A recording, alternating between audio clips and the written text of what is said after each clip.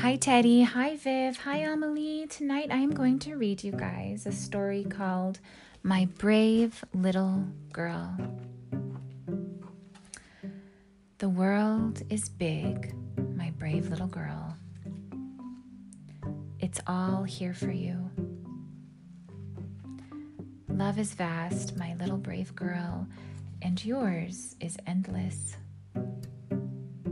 The sun burns bright, my little brave girl, and you will find the light. The stars are high, and you can reach them. Oceans run deep, and you will learn to swim. The days will come and go, and you will learn to count. Flavors will dance across your tongue, my little brave girl, and you will enjoy the delicious adventure. Your feet will take many big steps, my little brave girl. Let your heart lead the way. Kindness is the way the world goes round, and you can spin and spin.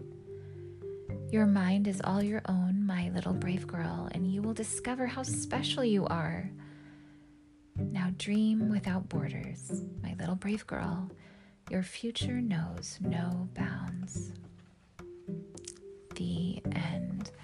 I like this story. It's a story that a mother wrote to her little girl.